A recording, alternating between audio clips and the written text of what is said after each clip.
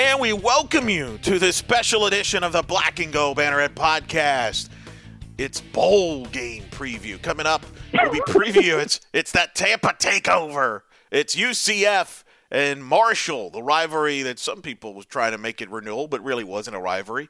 We'll talk about that game as they'll start, of course, on Monday at 2:30 at the Gasparilla Bowl. I'm Eric Lopez filling in for Jeff Sharon, who's under the weather because it hasn't stopped raining in Orlando. Personally, I think he is out because he's bummed out because the college volleyball season ended over the weekend with Stanford winning another national title, very predictable in volleyball. So I think he's out. But I'm happy to report he's after a one-show absence where he decommitted from doing the show because he was driving to Tampa, getting ready for bowl coverage. It's been the most talked about return to a show all weekend. Nobody stopped talking about it. And I'm not talking about Eddie Murphy going to SNL. No, it's bigger than that. It's Brian Murphy's back on the Banneret, sir, and he's live from Tampa getting ready to cover the Gasparilla Bowl. Murph, how you doing? That's quite an illustrious introduction there. I'm doing great, Eric. It's been a fantastic 5 days out here. Wait, no, I've only been here 2 days. It feels like 5. But it's been fun. It's been fun. Well, I'm glad. Did you watch Eddie Murphy by chance on SNL returning? First time since 1980 in the mid 80s. There, where he was a cast. Yes. So I didn't get back into my hotel. This is like totally like people are like now like listening to this podcast and like, wait, they started the show talking about Eddie Murphy. Yeah, I guess we are. I didn't get back into the hotel until Weekend Update. So the first thing I saw was the Gumby sketch, which I did enjoy quite a lot. Those hit the old hits there. So you missed the part where you actually cussed on live television by accident. Okay, good. The old favorites. So please don't curse on this show. Coming up. Darn. We'll see if Murph got some material. We got UCF Marshall. What threat do the Thundering Herd bring to UCF? We'll talk about that. We'll also discuss who's going to play in this bowl game. There's a little mystery about some players, if they're going to play or not for the Knights. What's at stake for UCF in this game? That's all coming up and much more on this special edition of the Black and Go Banneret podcast. Of course, you can check us out at blackandgobanneret.com with all the latest content and written articles. Of course, lots of coverage on Monday about the bowl game. And, of course, you can follow us on Twitter at UCF_Banneret. You can like us on Facebook as well. Let's get going. All right, Murph, you mentioned you've been there now a few days. UCF arrived to Tampa on December the 19th. It was the day after signing day. They've been there. They've been to Busch Gardens. Riding roller coasters have the players. They've been doing dance and sing-alongs and a bunch of stuff. It's Tampa. What else is there to do? As they prepare for this bowl game against the Marshall Thundering Herd, what has been the vibe around this bowl game here for UCF from you covering it here in the few days? Well, I think the one thing we want to try to find out, even though it's like pulling teeth in these media access, that we have, is UCF, are the players really focused on this game? And we're trying to read body language and sort of being like amateur psychologists at this point, like with like parsing their answers. But we really want to find out, like, is UCF up for this game? I mean, this is a team that obviously had aspirations of another New Year's Six Bowl, and now they're ending up just down the road from their home stadium, playing in I would say the quirkiest bowl name that there is against a G5 team. So I think the speculation is UCF ready for this? Do they want this? And I do feel like a couple players have been more so than just giving us coach speak this week. I think Anthony Montalvo, who's a Tampa native, the only Tampa native on this team, was asked about, what does it mean to win this game? Do you feel like you guys have something to prove? And he basically said they do, because it proves that if they win this game, that, quote, we're still here. And I think that those kind of guys are coming back next year, the sophomores and juniors and freshmen, guys are coming back. I think one of the main driving forces, the motivations for winning this game is to show that just because UCF had a season that didn't meet expectations for many of the fans and the players, they're not going to give up. They're not going to give up on this year, and they are still very much focused on being better next year. And I think they know that next year starts now. Yeah, there's been a couple of trends I've noticed from the media availabilities. One, trying to win 10 games in a season, trying to become the first time ever UCF would win 10 games in 3 straight seasons. Josh Heupel mentioned that. So that seems to be one of the motivational carrots, if you will, that they're using to motivate themselves for the bowl game. And then the other one that I found interesting, Murph, is quote-unquote playing a de facto home game, calling this their other home.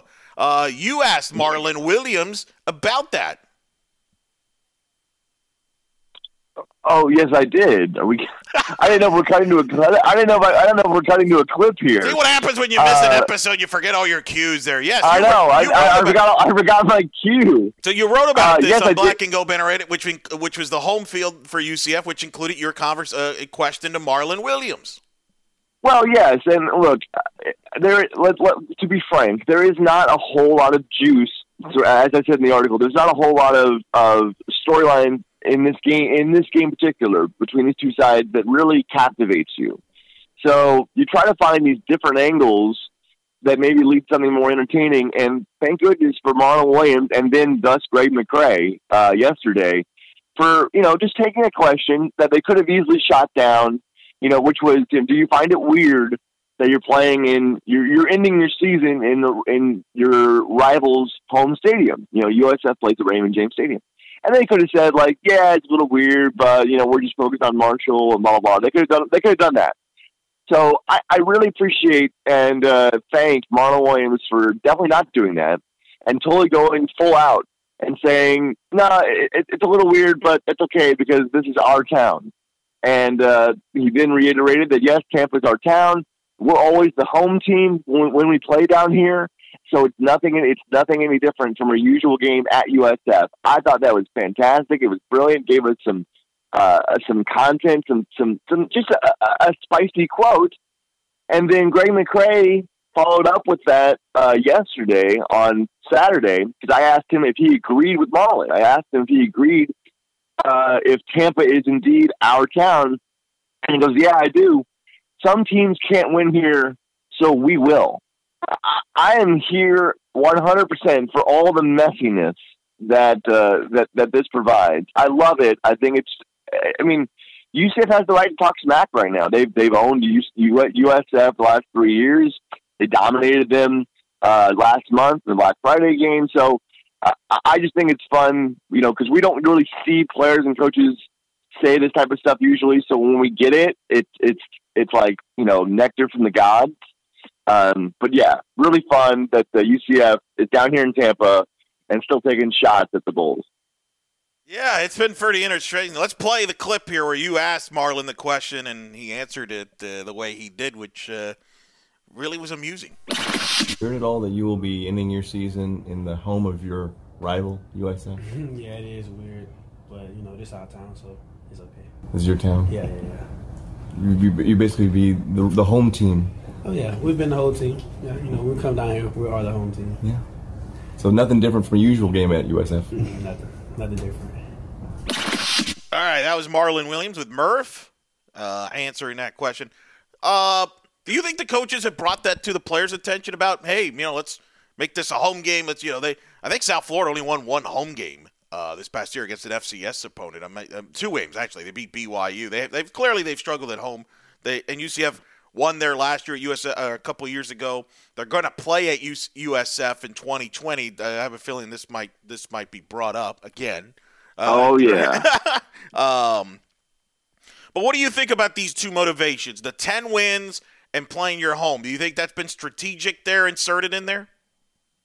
I think it gives you something to shoot for, right? Like, if you want a tangible, object, some sort of answer as to what are we really playing for. Well, if you win, you get a nice big round number. And let's be honest, again, this has not been achieved by many programs over the past 2 years. Again, UCF we can complain about the not meeting expectations this year, but the fact is that the teams that have won at least 10 games the last 3 years are basically your cream of the crop. Your Alabama, Oklahoma, Georgia, Ohio State, Clemson, Notre Dame, Boise State. That's the list of teams that have reached double-digit wins in each of the last 3 seasons. So UCF puts itself in that class. And I think that's something that they probably know by now. Maybe it's been brought up. Maybe they found it out on their own. But I think they know that they win this game, that they're in that. Actually, I do know, because Heupel's actually said it explicitly. He actually was starting naming off teams who have won 10 games 3 years in a row. So, yeah, I think they know, and I think that they're using that as kind of a key motivation for this game. But will it be motivating enough for everybody to play? Not necessarily, Murph. Now we've had Gabe Davis announced on Instagram he's turning pro, and thanked UCF fans.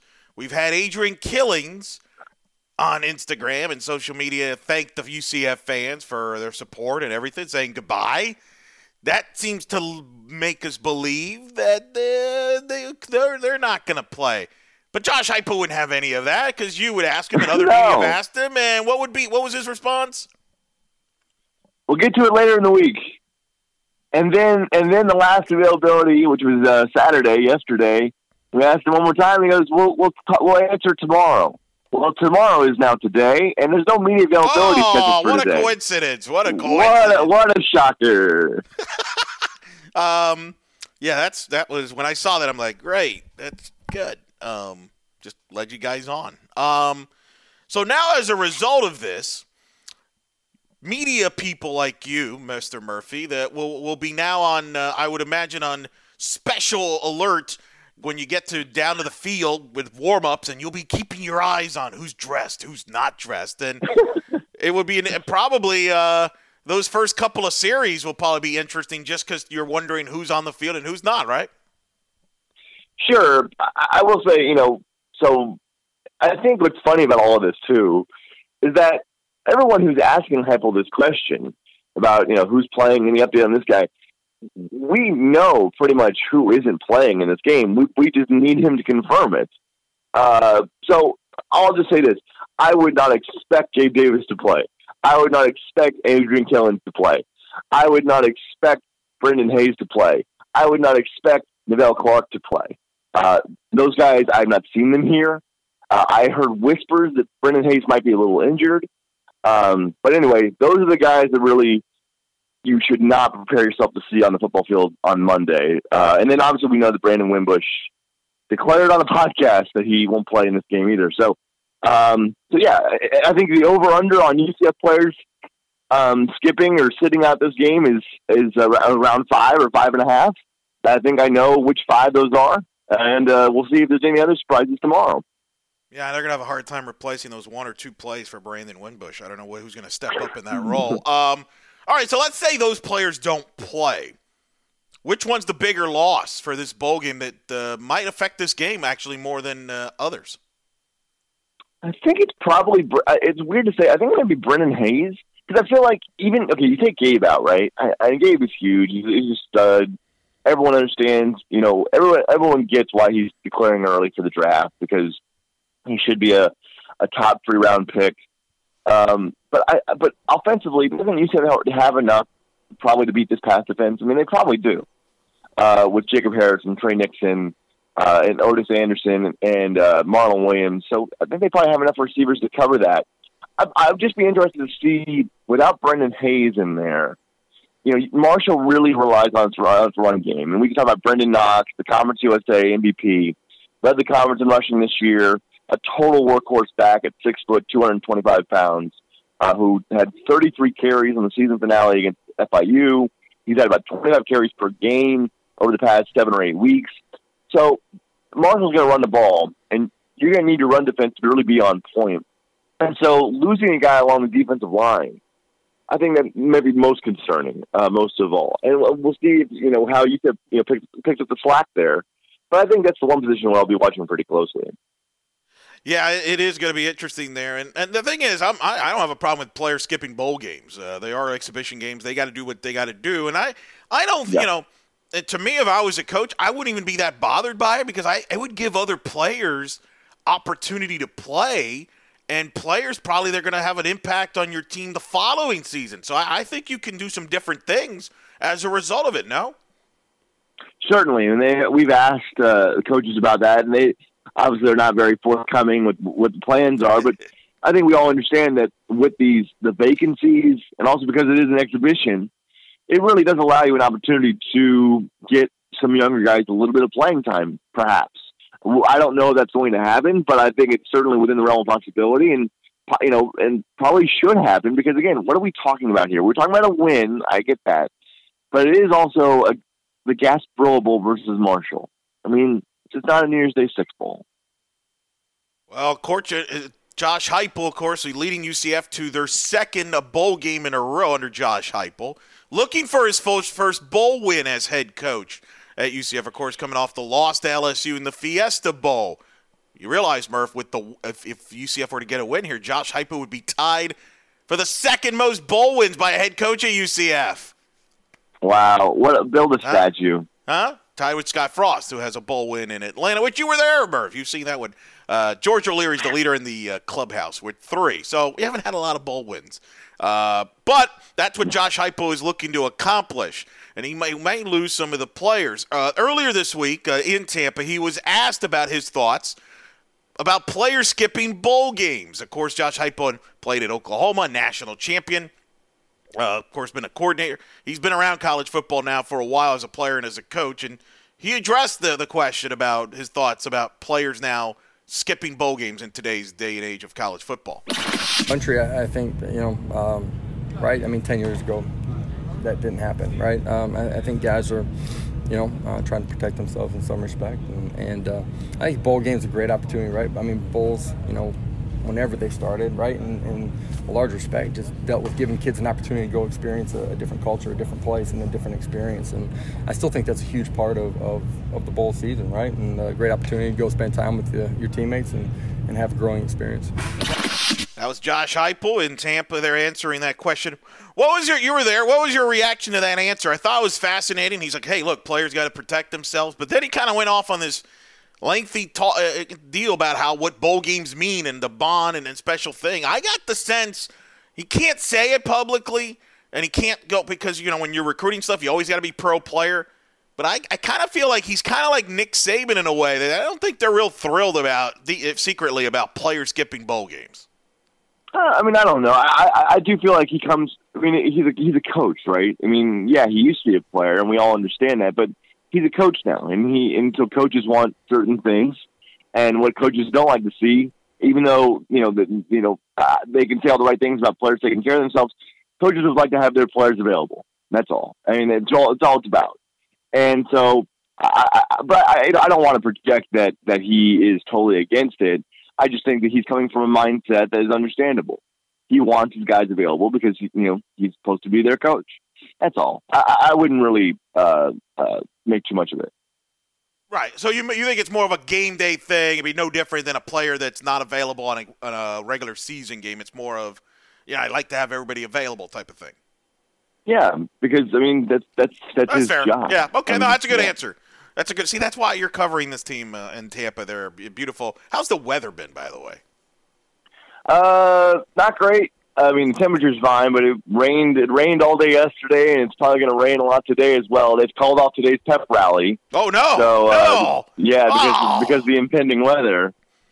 What are we going to do? Yeah, that's a huge tradition in bowl week. So the UCF could be potentially shorthanded with some players not playing in the bowl game, and shorthanded in the coaching staff. Of course, Jeff Lebby, the offensive coordinator, moved on to Ole Miss last week. He'll be the offensive coordinator for Lane Kiffin and company up in Oxford.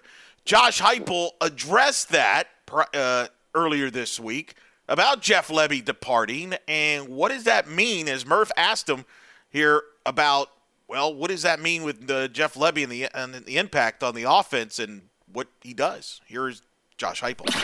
I'm excited for Coach Lebby, man. Great opportunity for him. He gets an opportunity to go lead it and call plays. He's a quarterback coach here first year, gave him a title the second year. Has been a big part of what we've done. Excited for him. The impact about having him available for this bowl week and I think the big thing, right, is the reason that he was in the quarterback room, right? I'm in there every single day with those guys. Is that on game day, right? His eyes were a big part for me, right? Ground level versus, eagle vision. Seeing everything from over the top. In that respect, that'll be the big thing that we got to fill on game day. How do you think you made Dylan? There's Josh Heupel, and of course you heard that question was asked by Murph. So Murph, what do we know there now with no Jeff Lebby, with Jeff Lebby out now moved on to Oxford? For this game, what is UCF planning on doing with Josh Heupel, and what was your reaction as far as the impact of the loss of Jeff Lebby? Well, it seems like nothing changes. That is sort of the thing that Heupel wants to convey here is that.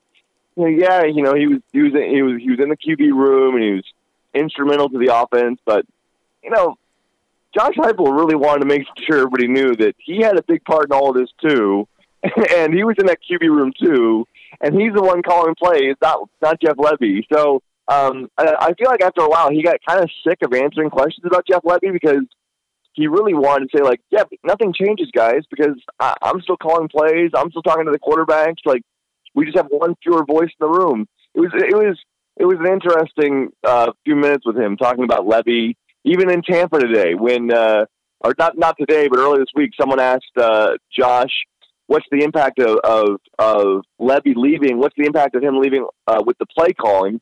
And Josh just goes, "I've called him all year," and that was it. That was the entire answer. I think the impact is probably not a whole lot, especially Josh. Pretty much want you to know that everything's fine because he's still here. Yeah, I found that interesting. There was even that follow-up question after where they asked about Dylan Gabriel and the impact of his improvement and things. And he got even I've already, he answered it, and then he's like, I've talked about that enough. It was weird. The question was so harmless. Right, it was a harmless question, a very honest, it's a fair question. Basically, it was how has your QB coach, Jeff Lebby, made your QB, Dylan Gabriel, better? And it seemed like Heupel didn't know how to answer it or didn't want to answer it. And, like you hear on the clip, he just goes off on all our coaches help our players. What is happening? What? So there, I wonder how much you think is because, hey, look, we're showing that, yes, Jeff Lebby is important, but we're fine. Because he's now at Ole Miss, from a recruiting standpoint, it's that's no big deal. And how much of it he just wants to show, hey, man, I'm in control here, nothing to worry about, no big deal. And we're going to get a new quarterback coach, but nothing changes, everything's fine. That's, I guess, the message that we should get from that, no? Yeah, but I do think, it wasn't really brought up by Heupel, but I do think if there was one thing that Lebby was good at, and I think maybe may have an impact going forward, is the recruiting. He was a good recruiter. It's funny, you saw that the day that he commits to the day that he signs with Ole Miss, UCF loses a wide receiver recruit, and then a couple of days later, one of the quarterbacks that UCF was after, who had met with Heupel who had met with Lebby when he was still at UCF, he actually ends up signing with Ole Miss a few days later. So. I do think that's something that maybe we haven't explored a lot with Heupel, but I think that is the one thing, if anything, that people or that this program will be hurt by in some sort of quantitative measure is that that Lebby was a pretty good recruiter. Not sure he will ever go into detail on that one, Murph. At least not on anytime soon, though. So you might be disappointed on that. So that's kind of the UCF as they get ready for, of course, the Gasparilla Bowl at 2:30. They do have an opponent, by the way, and coming up. That's the rumor. That's the rumor. I've heard. I've read reports on Black and Gold Banner and other outlets. There is an opponent in this game for UCF, and when we come back, we're going to talk about that opponent. Who is Marshall? That's the rumored opponent. Are they there? We'll tell you about that when we come back. Plus, later on, we'll talk about how important of a bowl season is this for the American Conference. Here's a hint. They're not off to a good start.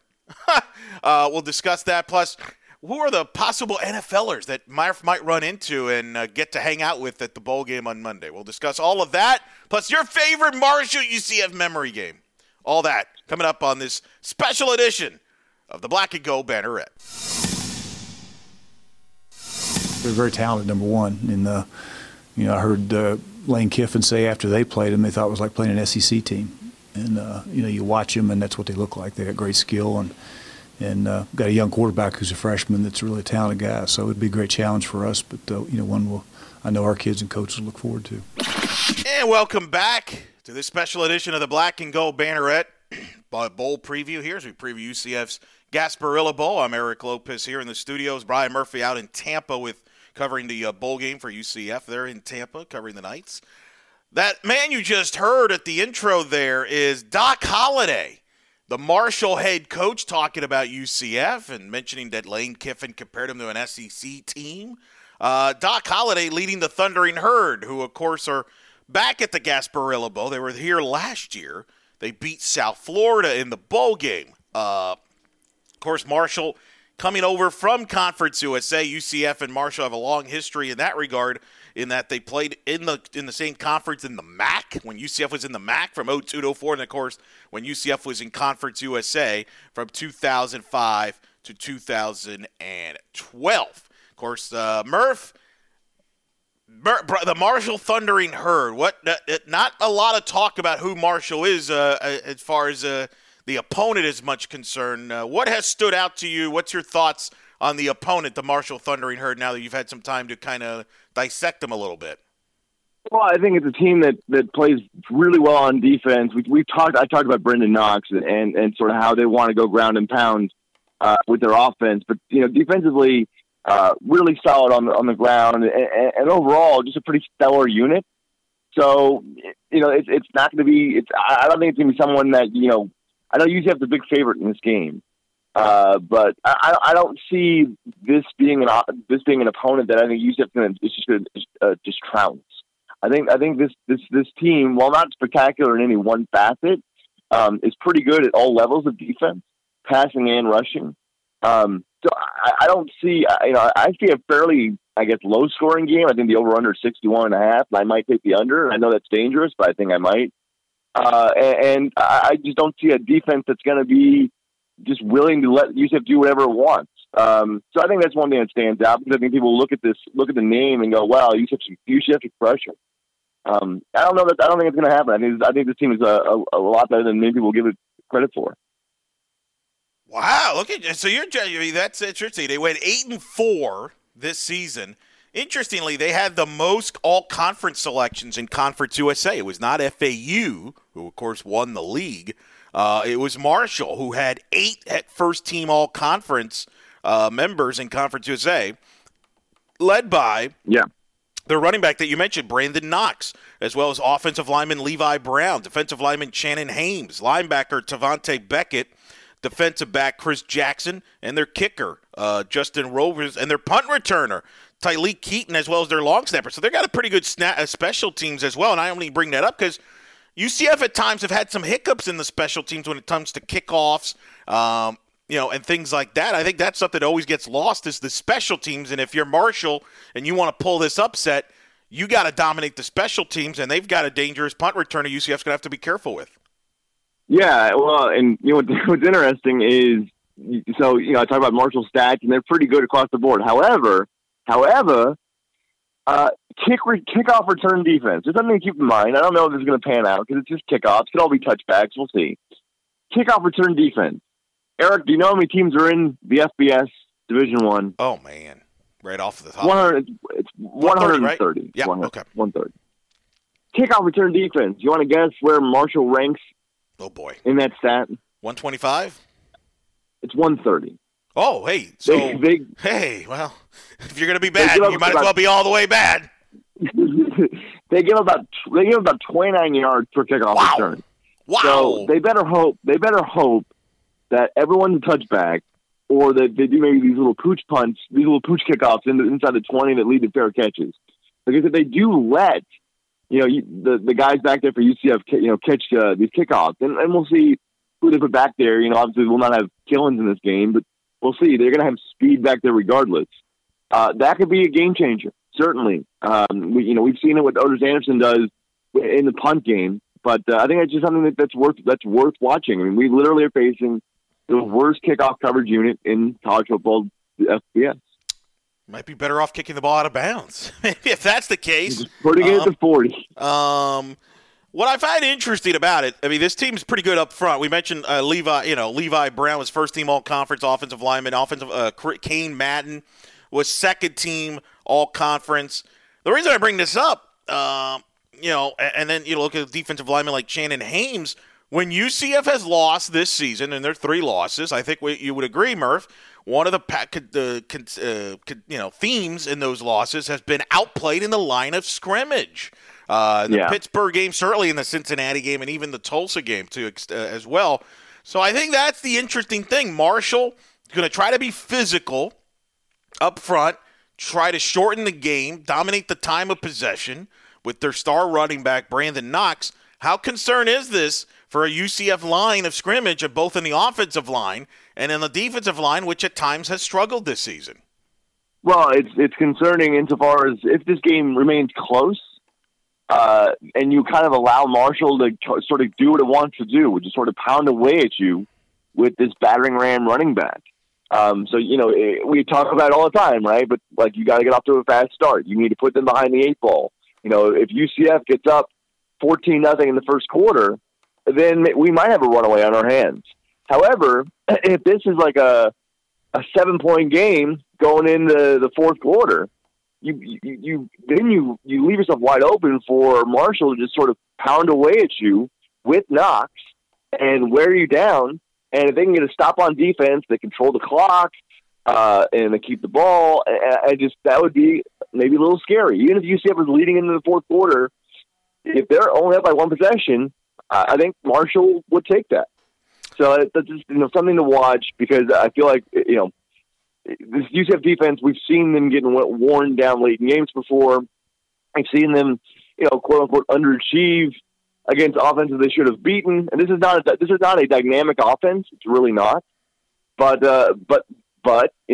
they have to make sure they come out and establish authority first. If they don't, then it could be problems later on. Brandon Knox rushed for 1,312 yards, averaging 5.3 yards a carry, 11 rushing touchdowns this year for the Herd, who ran for 2,347 yards as a team. That's 195 yards a game Marshall has averaged this year. Boy, which means I would think Randy Shannon on the defensive side, the game plan is going to be to try to shut down the run and make Marshall pass the football. And their quarterback, Isaiah Green, who completed 57% of his passes this year, he's averaged about $188 throwing, 14 touchdown passes for him. But what's interesting is Isaiah Green could do both things, can throw and can run. He's actually rushed for 281 yards. He's third on the team in rushing the football. He's averaged about 7 to 8 carries a game, so he's a little mobile. But I would imagine that's going to be UCF's game plan, is shut down the run and make Marshall, be uncomfortable in 3rd and longs and make them beat him through the air. Absolutely. Again, if you can get Marshall in the passing situations, you're living right. That's why UCF needs to come out and score first, score early, and go on top and go from there. Because if they don't, then again, it's just going to be Brendan Knox up to 30 to 35 times possibly in this game. Armani Levias is their leading receiver. Only 486 yards. Not a big threat receiving-wise, 43 catches. Like I said, they don't throw the football as much, so they're going to be dependent. No. Of course, Murph, I kind of have bad flashbacks to about a year ago when you were in Glendale, and I felt like, hey, let's stop LSU's running game and make this Joe Burrow guy beat us in the air. Little did we know. Well, as long as one of our defensive linemen doesn't nearly decapitate Isaiah Green, then we'll be fine. Because if that happens, he might shake himself into being a great quarterback. Oh, my goodness. That's still kind of wild to kind of reflect on that. It is not. A little bit there. So that's their story for Marshall's offense. And then you mentioned their defense. It's always interesting. Marshall, even when UCF used to play them, they always had good defensive front players. I remember Vinny Curry stood out, who's played in the NFL for Marshall, among other things. Can they put pressure on Dylan Gabriel? Can they slow down UCF's running game? I think is going to be some of the other factors here as well. And I think it's a challenge for this UCF offensive line, which has been a bit of a disappointment this year. We certainly have seen games which this offensive line, for some reason, either because we've heard explanations of just not good communication or just bad technique, or sometimes guys, there's even been some talk about guys not giving their full effort for the entire game. Yes, we've seen this offensive line break down. And that really can't happen against, obviously, this team, a team that ranks third in the conference in sacks. Devontae Beckett runs all over the field at linebacker, leads the conference in tackles. Darius Hodge is their leading sack man. He's got about, I think, 6 sacks on the year, or 7. So there are threats on this defense, in that front 7 especially, that could cause UCF problems. I think there are advantages in the secondary, even without Gabriel Davis, to exploit them, that they could take advantage of. But, we got to make sure that Dillon Gabriel has time to throw. Of course, Marshall's head coach is Doc Holliday, who's in his 10th season at Marshall. How about this? 7-0 bowl record at Marshall. And have not lost a bowl game. He comes under the Urban Meyer tree, and he's had a good success for it. He's a very good coach. He's, and Marshall, of course, won last year against South Florida at the Gasparilla Bowl. What's your thoughts on that? They're playing their second consecutive bowl game there.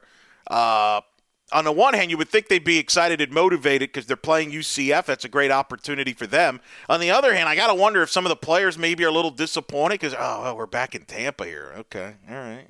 It's kind of interesting. Yeah, I was a little surprised they were selected to come back there. I don't know what all goes into that, but I do think because they are facing UCF and knowing what that brand means now and the opponent, that it doesn't matter where they're playing it. They're up to playing UCF. And I will say, the fact that Marshall has not lost a bowl game, was it 8? What did you say the record was? They're 7. They've won 7-0 under Doc Holliday in bowl games this year.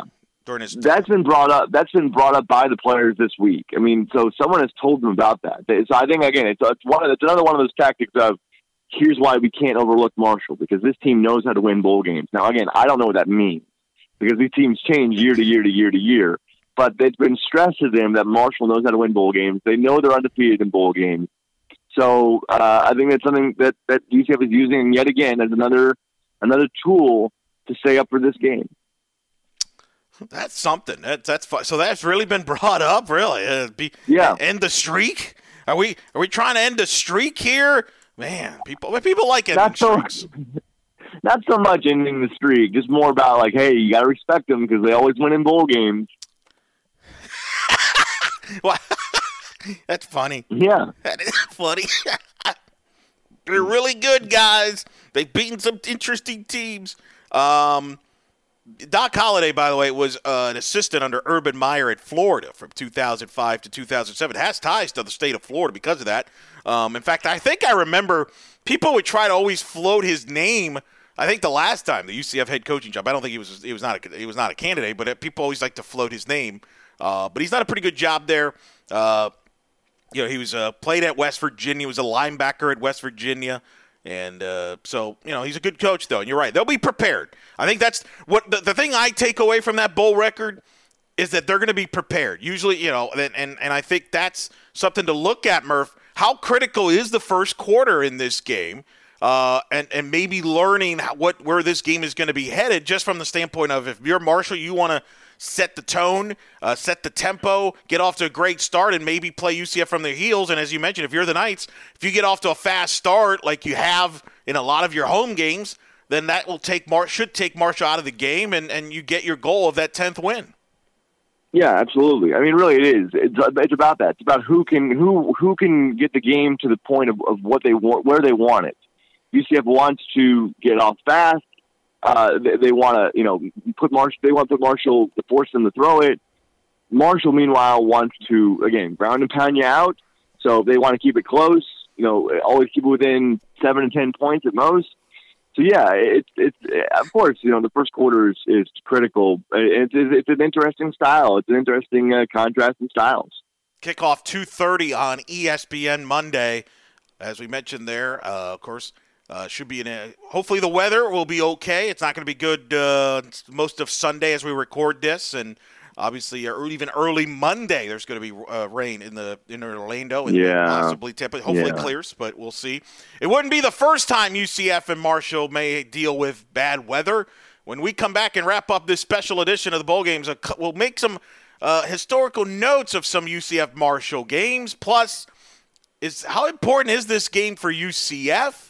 In the big picture, as well as for the conference as we begin bowl season. That's all coming up as we wrap up this special edition of the Black and Gold Banneret. And welcome back. Final segment here on the Black and Gold Banneret Bowl Special. Eric Lopez alongside Brian Murphy. Brian up in Tampa. So UCF Marshall, how many you covered a couple of these UCF Marshall games, right? When you were at the Future at the time about a decade ago? Yeah. I did. What memories, if any, you stand out? Were you at the Brett Hodges comeback game where UCF was down on that Sunday night? Thank God we don't have Sunday night college football anymore, by the way. But they played Marshall in 2009. They were down 20-7. Score a touchdown. It was misty rain in the fourth quarter. They scored to make it 20-14. Marshall basically can win the game by running the clock out if they get a first down, which they did, except they fumbled the ball. I think Ahmad Bradshaw fumbled, or one of the top backs for them, fumbled the ball. UCF comes back. Hodges hits Rocky Ross in the end zone with about a few seconds to go, and UCF pulls out a 21-20 win. They would go on to win 9 games and, of course, end up playing at the St. Pete Bowl against Rutgers there for UCF. Marshall's season kind of went downhill from that moment on. That's one of the – I would say that game – there's 3 games that stand out. I think when the UCF fans look back at the UCF Marshall games from the days, I think that game stands out. The 2005 game in the Citrus Bowl where UCF finally ended that long losing streak after going winless in 2004. They stormed the field at the Citrus Bowl. I remember I was a student broadcaster there, and I remember the word spread out real quick. Hey, the goalpost is going to be at the pond on campus. And so everybody raced to on campus at the pond, and everybody was celebrating and got into the pond, and there was the goalpost there. I don't know where the goalpost ended up after that. I just remember everybody was celebrating because, hey, we won a football game. Can you imagine that now, Murph? People actually was just happy to win a football game back in the day, not like now where we get the world flips out because we only won by 20. But that's probably the number one memory. And then a monsoon game in 2011 where literally it was supposed to be a tropical depression system or a very borderline system that was just pouring down rain. For whatever reason, we all decided to come to that game. Barely could see in the press box because it was pouring down rain. Brent Harvey and company, UCF won that game 16-6 in just a monsoon of a mess. If you Google it, you'll see the photos from it. It was just insane. Deal there. But those are probably the 3 Marshall games that stands out to a lot of UCF fans. What stood out to you? Were you at the 2009 as I asked earlier there? I was not. I had just graduated the spring before, so I was not at that game. I it's funny. Back in the CUSA days, I did make quite a few road trips as a student journalist to away games. I remember I went to Southern Miss. I went to UAB. I'm trying to think of the other places I went to as well. But I never made it up to Huntington, so I never did that. And really, for me, yeah, I'm sorry, it's a big loss. But for me, the one thing that obviously sticks out is the streak snapping game in 2005 because I remember being there, sitting. I think I was actually on the Marshall sideline of the Citrus Bowl. But I remember watching.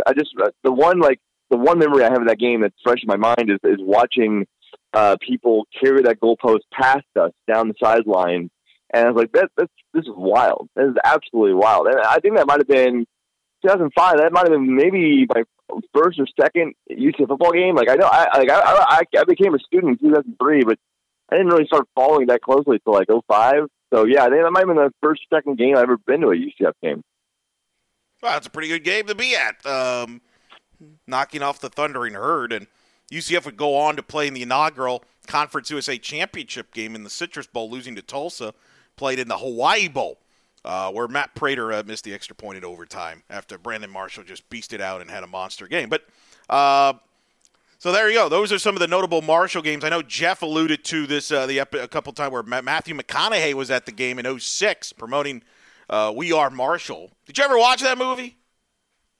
I did not, which is nuts because I'm a huge movie fan, but that didn't really start till like 2000. They didn't start until recently, so. Yeah, I missed that one. I missed We Are Marshall. I really should go back and watch it. I mean that honestly. Well, it's too late now. You can't recap it for us here, and you can give us a review on the show. I don't know. What am I even good for? What am I good for? Man, but Matthew McConaughey was in the sideline when UCF won on a Torres field goal to win it up in Marshall. It was kind of weird. Like, Marshall definitely treated it like try to make a big game and a rivalry out of it. The irony is, I would argue that the rivalry was really more intense on the basketball end when Donnie Jones left Marshall to come to UCF. That first 2 years was intense because Marshall fans were mad at Donnie Jones. You had the Marshall basketball head coach. He was kind of a whack job there. I mean, there was a game where I think he actually faked getting run over by a player. He actually faked it, trying to draw. Tom Herron, I think, was his name. It was just kind of crazy. The UCF Marshall games those first couple of years when Donnie Jones was at UCF, that was kind of intense. But here we are. They're going to be at the bowl game. How important is this in the big picture for UCF? Is this a big deal at all? I know people, we always try to make a big deal. Well, this is important. Like, I don't buy that regardless of the result of this game that has any momentum or it has any factor going into the following season. And I'll use the example of UCF playing in the Cure Bowl in 2016. They lost to Arkansas State. People were absolutely dumbfounded by that. They thought that the program was not – people were asking, was it heading in the right direction?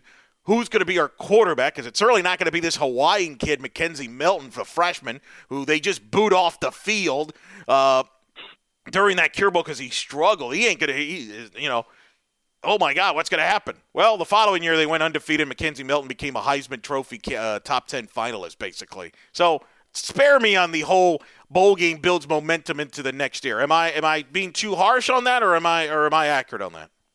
No, you're right. That narrative is brutal. It doesn't make any sense. In any sport, by the way, like in any sport, it's all very convenient. Like, if a team ends their season strong, and then they go, we'll carry it over to next year, and then they have a good year the following year, people will draw it back to that game from last season as if that mattered. As if an entire year didn't come and go and things change. So no, I hate the narrative that ending a season strong helps you for next season because it doesn't make any sense. I think I've stated that the look of having 10 wins for 3 consecutive years. I think that does mean something in terms of which other programs have done that in the last 3 years, and those are the elite programs. So I think that's something that UCF has to play for in this game. And to be honest, to be simple and obvious, they're playing for a win. Who doesn't want to win? I mean, you want to win. You play to win the game, as someone said. So I think this is what most of all that's what it's about. It's not about winning for momentum for next season in every sport. That's asinine. Yeah, I agree, and I don't personally care. Like, some people are like, man, we need to win this game so we can crack the top 25 to finish the year. That sounds great. That has no impact on next year. In fact, I don't think it impacts the preseason poll. I think if you look at the preseason poll in August, I think it's either going to be UCF and or Cincinnati that'll be in the preseason top 25 when it comes to the American, regardless of what happens. What's going to have more impact on UCF's ranking next season? A win here? Or a miraculous recovery by Mackenzie Milton that puts him back on the football field. Right. I think it'll be Mackenzie Milton. Heck, I don't think a lot of people even remember this bowl game, a week from now, as far as non-UCF Marshall fans. Nobody will even notice. And people will forget by the time they vote the ballot. I'm like, hey, they beat Marshall. Let's put them in the top 25. But it is what it is. Look, you're right, but it's better to win. This program has only won 4 bowl games. There's the list. They won the 2010 Liberty Bowl against a 6-6 Georgia team that had A.J. Green allegedly partying up in Beale Street, which, who could blame him? You were at that game, right? Were you at that game? Is that what happened? No, I remember watching that game from home in California. So is that what happened in that game, that Georgia couldn't score because A.J. Green was having too much fun on Beale Street? That was the word on the street. Get it? Word on the street. Wow. Georgia, A.J. Green did not obviously went on to the NFL. It's had a pretty good career. So that was UCF's first ever bowl win, by the way, this decade. Then they followed it up with what was called then, I think, the Beef O'Brady's Bowl at the Trop when they beat powerhouse Ball State by 2 touchdowns. I remember watching that at a sports bar because it was the day after my birthday, and I certainly wasn't, and I was just celebrating the birthday. And then they beat, of course, the last 2 I think few people know about. They beat Baylor in the Fiesta Bowl, 2014, January 1 of 2014, and, of course, the Peach Bowl against Auburn. more memorable. This one may not be as memorable, but still, you want to get, tally up those bowl wins. Yeah. Well, it's funny. I mean, I remember the Liberty Bowl win over Georgia, probably because, let's be frank, it was Georgia. And yet I do not remember at all. I don't remember at all them playing Ball State, much less beating them in the Bevo Brady's Bowl. I don't know if I even watched that game. Maybe I did. But yeah, it's sort of like how it is what it is. Like, you pay attention to the big bowl matchups against the Power 5 conference teams, and you sort of clear space when you don't play those teams. And we've talked about that often with these players. Are they at all disappointed that they don't get a chance to play an ACC team in this bowl or anything like that? And they've all said the right thing about no, we don't care who we play, all that good stuff. But the fans probably certainly do. And at least for me, speaking as a fan, for the past 15 years or so, it is pretty amazing how, like, oh yeah, I can definitely remember the big bowl games. I remember when they played Mississippi State and cowbells were deafening. I remember when they played Georgia. I remember when they played, obviously the Peach Bowl and the Fiesta Bowl, which I was at. But do not remember Ball State. And I really, I remember when they played Rutgers. I remember we made Mohamed Sanu. Mohamed Sanu looked like the best receiver in the nation. But I think I remember that more because at that point, Rutgers was a big name program for us to be facing Rutgers. But Ball State did not sell as well, and I fear this might be the same thing. Right. I mean, this kind of feels like, and look, when you go back-to-back New Year's Six bowl games, it was going to be you didn't make it back. It's going to be a drop-off. So that's why it's funny. I mean, we've criticized the bowl setup for the American, and rightfully so. They should do better bowl games. That being said, I also think we've gotten carried away with it. Like, we're going to act like, hey, if we're in the Liberty Bowl, we're excited. Nothing's going to compare to the Peach Bowl or a Fiesta Bowl. So, some people are like, oh, it's a shame because it's either New Year's Six or bust. Well, in reality, that is the way it is.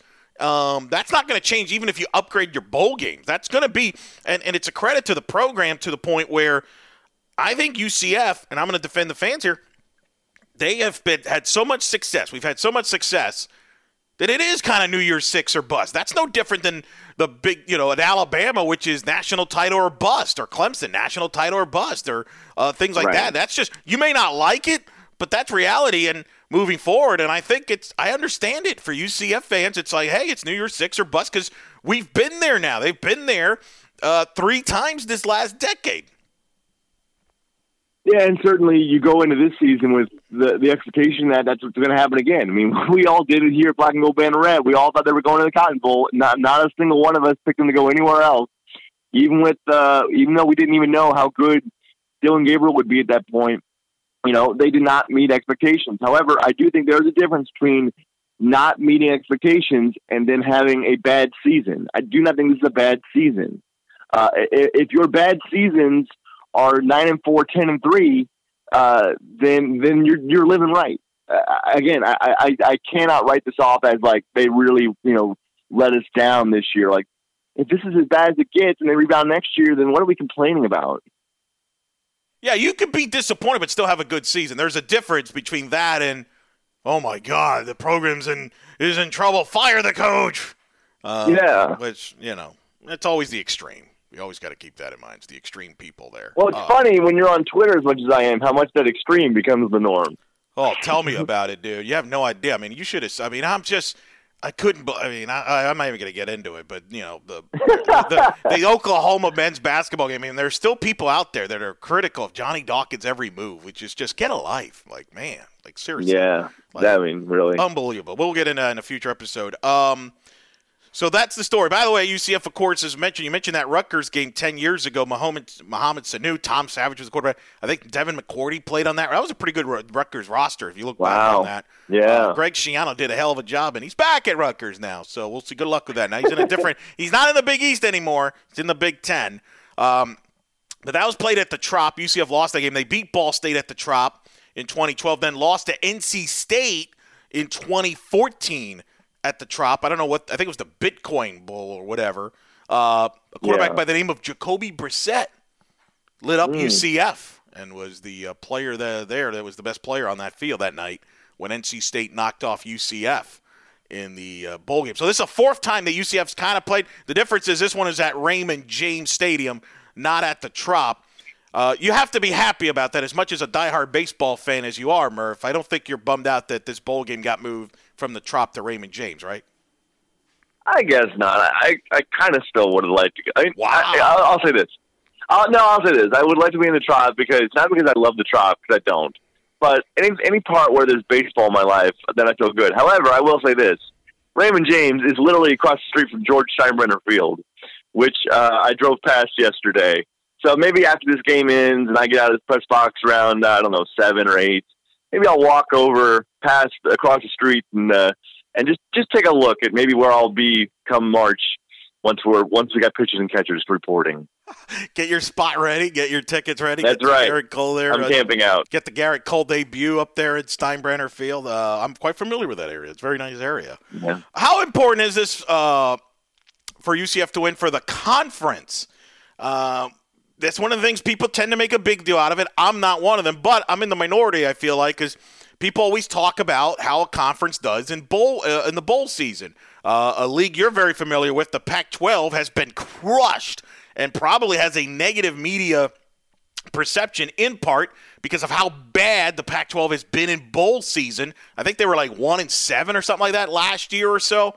They've been bad, and the American, a lot of fans, and that's the other, you mentioned Twitter, a lot of fans now, they get all mad every time a new TV deal is reported in the conference, like, well, we're a power cup, we're better than this league, we're better than that league, but the American has actually struggled in bowl season.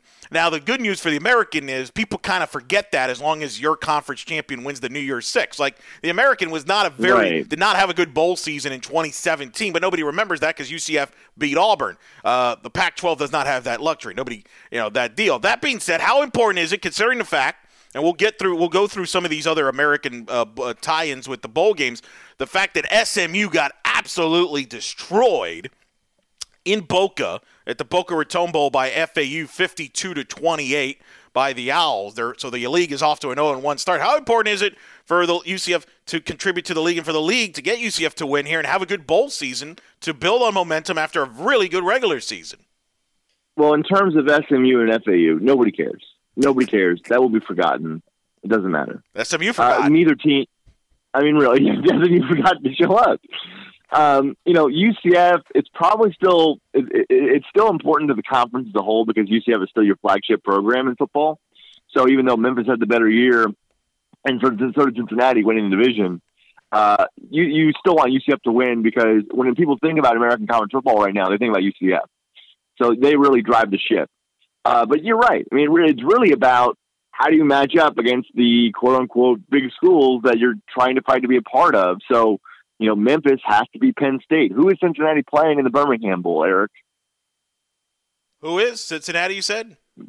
Yes, Cincinnati in the Birmingham Bowl. Boston College, an old Big East rivalry renewed. I mean, again, it's still it's ACC and so yeah. I mean, Boston College is awful, but if Cincinnati win that game, it's probably means something because you got Power 5 versus Super 5. Those are more important than oh no, SMU lost to FAU. Oh my heaven!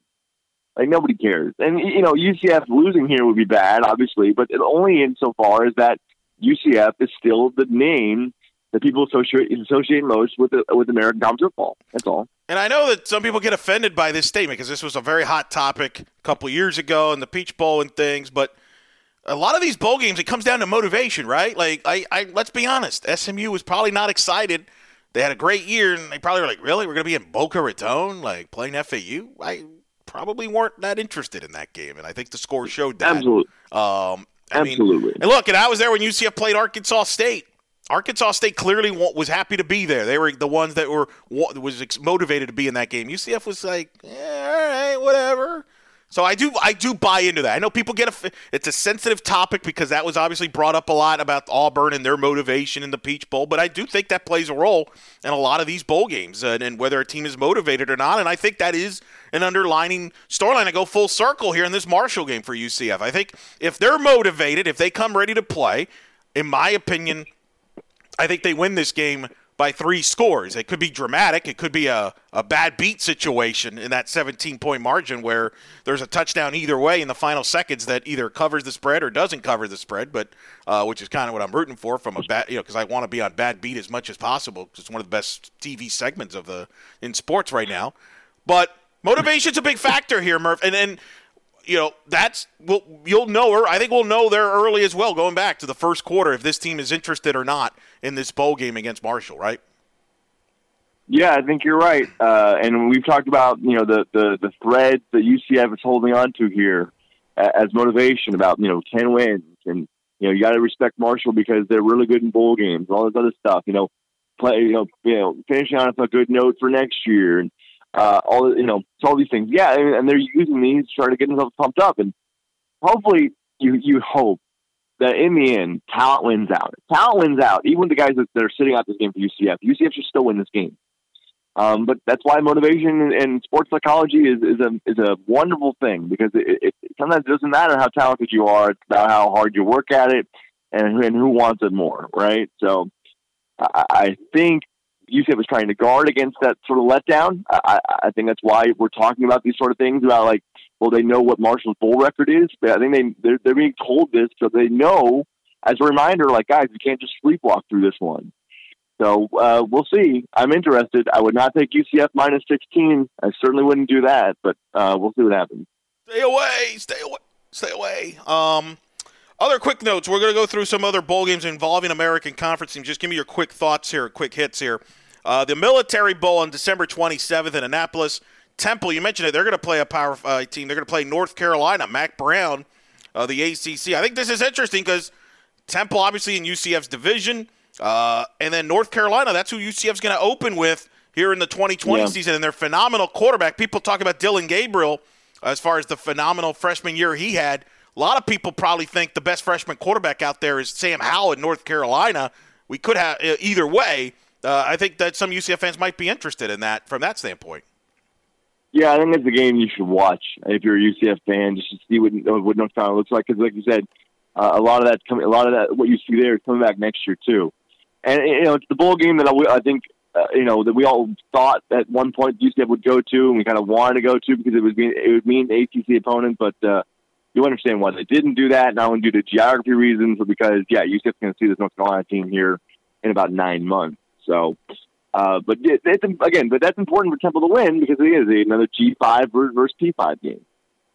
Yeah, no, it really is, and that'll be interesting to see how that one plays itself out from a bowl game standpoint. I think that you're right. I think there might be a little extra eyeballs, a little scouting to get a taste of what might come. Obviously, Memphis will be in the Cotton Bowl on December 28th against number 10 ranked Penn State. No Mike Norvell. Mike Norvell now at Florida State. He's not doing a Scott Frost. He's out getting to building a staff at FSU. They promoted their interim coach. I think he's going to be their head coach full-time there for Memphis. Your thoughts on that one? Just the promotion or the game itself? Both. I mean, I was kind of surprised, right? Because there was a lot of talk about who would be the head coach doing a national search, and they just kept it from within. Going in that route. I think don't we know that Norvell wanted to coach that game, and then FSU just wouldn't let him? And am I wrong there? It feels like Norvell wanted to be at that game, correct?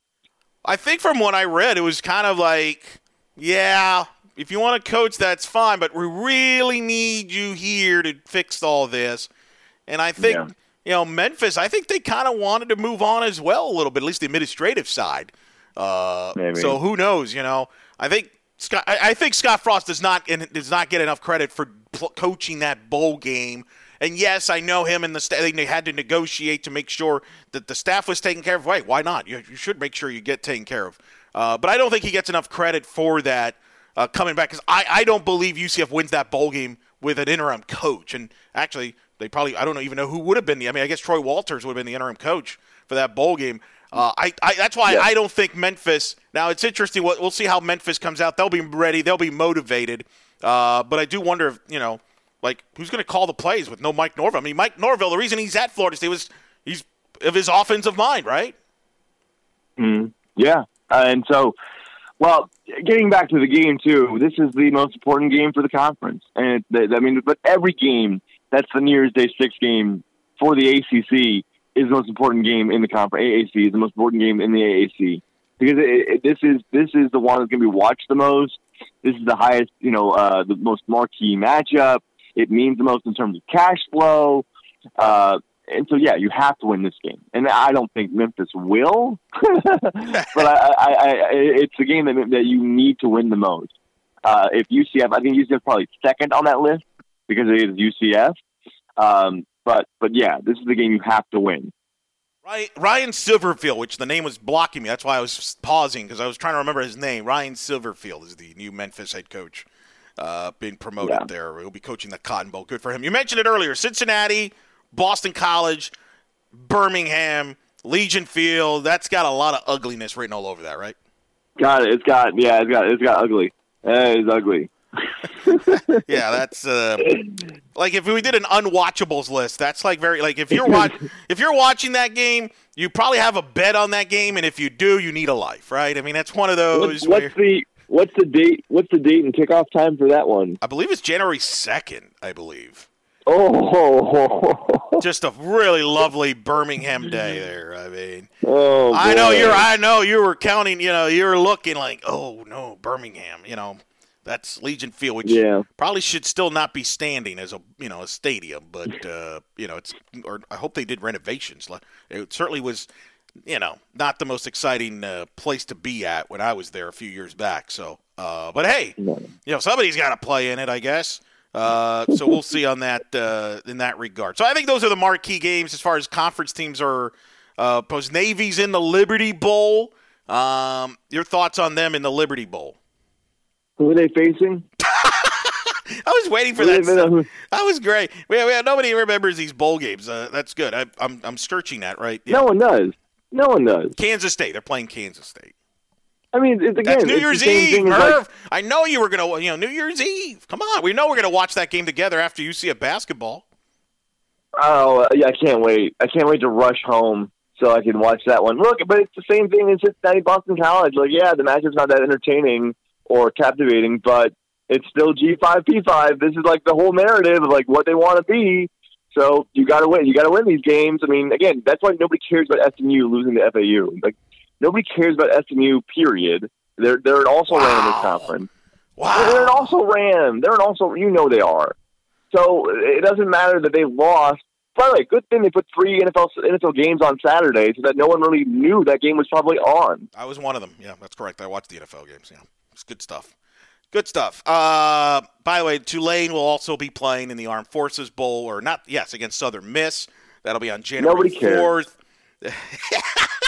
Nobody the cares. Birmingham Bowl, as I mentioned, was on January 2nd. All right, let's move on. Good segue, Murph. You've learned NFL. Let's move on. Lastly, the game will be played at Raymond James Stadium on Monday for UCF here as they take on Marshall. I expect some NFL guys to be on that in that sidelines there. Brashad Perriman, who's been a nice story in the NFL for UCF fans. I mean, and I'm happy for him. I've known Brashad for a while, covered him obviously. He's kind of, was a first-round pick for the Ravens, hadn't panned out, has been on multiple teams, and really probably playing for his NFL career has had a nice stretch here the last few games. Had over 100 yards in the game against Houston, had a monster game in the win against Detroit, and has taken advantage of the injuries to Mike Evans and Godwin and company. He's had a nice run, and I expect Perriman to be at this game on Monday there for probably representing the black and gold, right? Yeah, I would hope so. Maybe at least be on the sidelines. And on the other sideline, you should have Perriman's offensive coordinator, correct? You should have Byron Leftwich at this game, correct? Yeah, you got Byron Leftwich, by the way, the former great Marshall quarterbacks, the offensive coordinator for the Buccaneers. I expect him to be on the Thundering Herd sideline, right? Coming back in there. Yeah. And it's a Monday, so I mean, I'm trying to think of other. I think those are the only ties that the Bucs have to this bowl game as far as UCF and Marshall is concerned. Well, you don't think the Texans let Jordan Akins stay behind? No, I don't think that will be the case on that. But you never know. Maybe A.J. Bouye comes over, Jacksonville. It's not that far of a drive. Maybe he flips over there. Yeah. Maybe I thought about maybe Jameis Winston might hang out with Perriman at the bowl game, but then I think his pass credential to get on the sideline there got intercepted. So. Oh, but yeah. Easy joke. Easy joke there. All right, Merv, last thoughts here as we wrap this up here, as we get set UCF Marshall here. Your final thoughts on this? I think, what was my prediction for this game? I think I wrote on an article that's coming out later for Black and Gold Banneret. Believe I had this at 35-24, which is the under, and definitely under the -16 line. I just think, I can't judge motivation. I can't, judge if this team's going to be up for this game or not. I can just look at the pieces that are on the field, and even accounting for the guys whom we've talked about that probably will not play in this game. Well, I use the word probably only to cover my ass in the 0.001% chance that any of these guys play. But, Gabe Davis, Adrian Killins, Brendan Hayes, and Mel Clark, even without them, UCF's still the better team here. They're still the more talented team here, and they should win this game. That's all I can think. And if they lose this game, we'll deal with that on next week's podcast. We'll probably be in a bomb shelter somewhere. Oh yeah, evading the Twitter fire. But no, they should win this game. I just do not see them winning this game by such a huge margin. Yeah, if they lose that game, Twitter will be on fire Monday night. And I will be at a Magic Bulls game, which will probably be the safest place to be at, working that game. Yeah. You'll be dealing with that. So we'll see. I agree. I think UCF's the better team. I think they win this game. Who knows the margin? I think you're right. What is it, 16 you said? 16, 17? It's 16. It's down to 16. It dropped a point. So money's been going on Marshall. Okay, that's interesting. Over under 61.5. Yeah, I kind of try to stay away from betting on bowl games, just because you just don't know. You're 18 to 22-year-olds. You have no idea where their mindset's going to be and things like that. So I think the only thing I know is Vegas is usually pretty good in nailing the number. So I wouldn't be shocked if the game ends up around that number, 16, 17, 20-point margin, or 14-point margin. I would not be surprised that one bit. Hopefully it's a good one. Hopefully people show up, right? Right? We haven't really heard anything on that front. No bragging from either side, Marshall or UCF, about their ticket allotment sales. But we'll see. What I think I wrote down today. I said I was going to pick 5 random numbers. I was going to pick 5-digit number under 40,000, and I think I ended up with like 24,838. And if you said, "Well, how did you come to that number?" I closed my eyes and I just tapped on the keyboard, making sure the first number was below 4, and otherwise everything else was what happened. So 24,838. Lock it in. Is that your announced crowd or the actual people that show up? Oh, that's definitely the announced crowd. I'm going the announced crowd. Yes, yeah. The show up is not known. That's not going to be anywhere. I like this. Now you've got me in suspense. Like, you now know you have to tweet out when they announce the number. Now this is big. I mean, I'm going to go. We'll play this because this might be more interesting than the game. I will go 22,053 people. It's like the price is right. That's right. Oh yeah. Well, I'll go 2254. Over under the actual attendance, I think it's 15,000 for the record. I think it's over that. I think it's gonna be over that. I think it's gonna be less than 20,000, but I think it'll be over that. I think it'll be somewhere in the 17, 18. Hey, that's more than many of the South Florida games, so they should be happy about that. Well, apparently, I mean, this is their town, so they say. So, their town. So bring out their fans.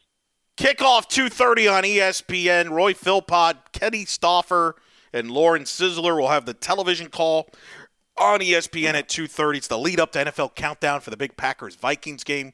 So that should be fun on television. Of course, the radio, online on 96.9 The Game. Mark Daniels, Gary Paris, Scott Adams. Well, and I don't know, is Duzable going to be there? Leger Duzable? I got to believe he'll be at the bowl game, so I'm going to just assume he's there, even though I haven't, of course, I have not, as we record, I've not looked at the game notes, so I apologize. But he should be. It's Tampa. Why not? Yeah. So they're all going to be. All that matters is Brian Murphy's going to be there. Murph, tell the audience where they can find you on Twitter, because you're going to be tweeting during the game and then after the game, and all the coverage from Raymond James. Oh yeah, at @spokes_Murphy. If you didn't know already, we'll see what happens. I just hope no one gets hurt. We know what happened last time UTEP was in the stadium. The program trajectory changed forever. So just no one gets hurt. Have a clean game, and hopefully UCF wins. And if they don't, I'm gonna need some protective gear to get out of Raymond James alive, or at least have my car not be pounded by rocks as I drive off in the 275. So, well, your phone and social media, you might want to stay away. Mute.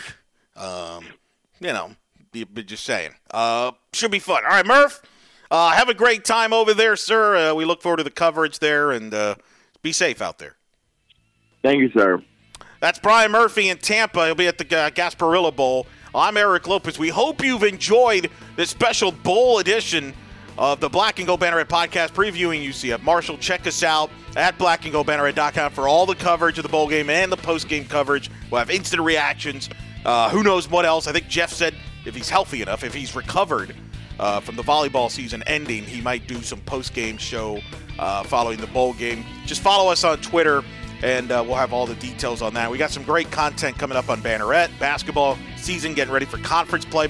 Again, New Year's Eve against Temple. And then we're going to do some all-decade UCF sports team stuff, content as well on the Banneret. So for Brian Murphy in Tampa, I'm Eric Lopez. We hope you've enjoyed this edition of the Black and Gold Banneret.